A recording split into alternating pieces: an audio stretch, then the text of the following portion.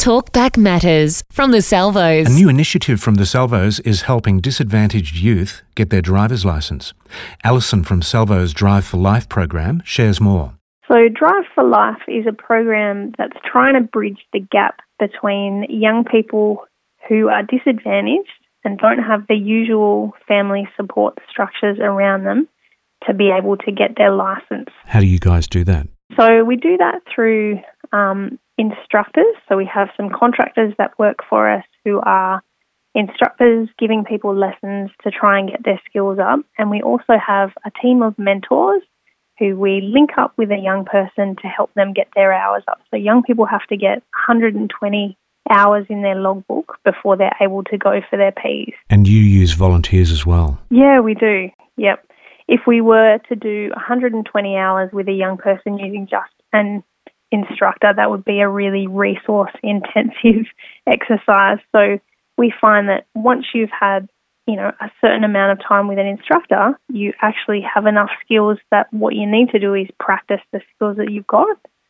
So that's an opportunity for someone to, get in the car with someone and just spend some time with them practicing their skills. And what qualities do you need to be a volunteer?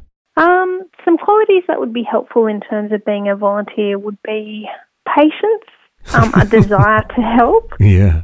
So someone who has a heart for young people and would like to help them. Someone who seeks to understand people and someone who has time. Maybe someone who's able to be encouraging. Yeah, they're great qualities for any volunteers, aren't they? That's true, yeah. And any workers as well. Yeah, definitely. Have you got a couple of case studies of people who've been helped through this program? I do. I've got two case studies. One of them was a young man who we'll call Brad, and Brad is a 22-year-old man who was participating in a transition to work program that we were working alongside. So Brad has some day-to-day struggles with anxiety, and he had been let go from a previous apprenticeship in his third year after he had a fairly significant injury, and I think that knocked his self-esteem quite considerably. So he had was probably about 3/4 of the way through his hours and just really struggled to be able to get anyone to take him out driving. We helped him get the hours that he needed.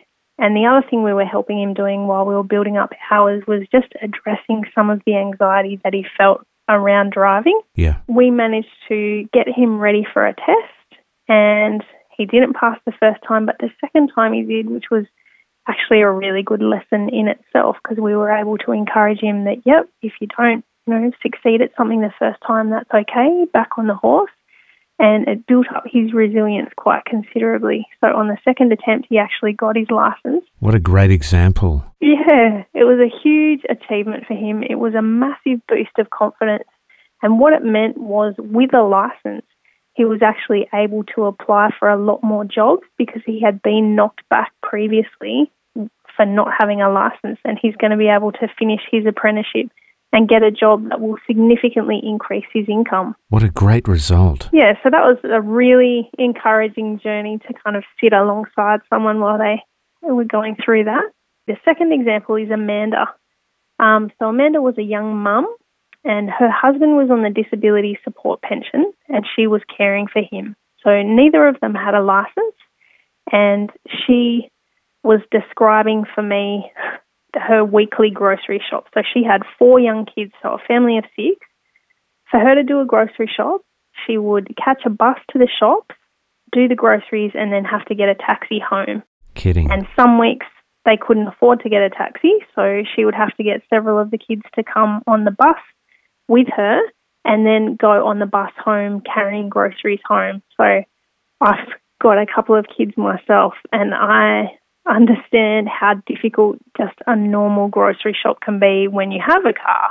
Yeah. So trying to do that on public transport was an incredibly frustrating weekly adventure for her. She also had, one of her children had a kind of ongoing illness, so she had to have regular appointments for one of her kids at Westmeads, and that trip, again, on public transport, involving numerous buses and trains, and that was no small effort for her. Wow. We helped Mandy get her Ps, so we managed to, again, help with like some anxiety around that and got her through her hazard perception test and then helped her get her Ps, and she was actually able to save up and buy a cheap little second-hand car for herself and her family. Great. So just the impact to her daily life, like as a mother of 4 young primary school kids, to be able to do the grocery shop in a really simple way, but also like just in terms of longer term effects.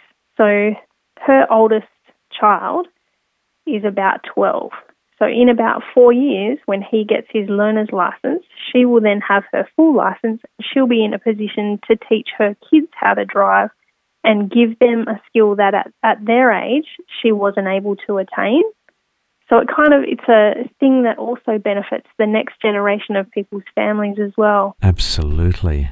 You know, it's really funny. I bet most people had no idea that the Salvos had a Drive for Life program. Yeah, it's a big gap for disadvantaged people. So it's just starting to kind of gain momentum at the moment. Wow. There used to not be much available at all, but I think more recently there's been more programs being developed, and it's a real gap for disadvantaged young people in terms of being able to gain that skill that affords them, you know, greater access to jobs. They're more employable.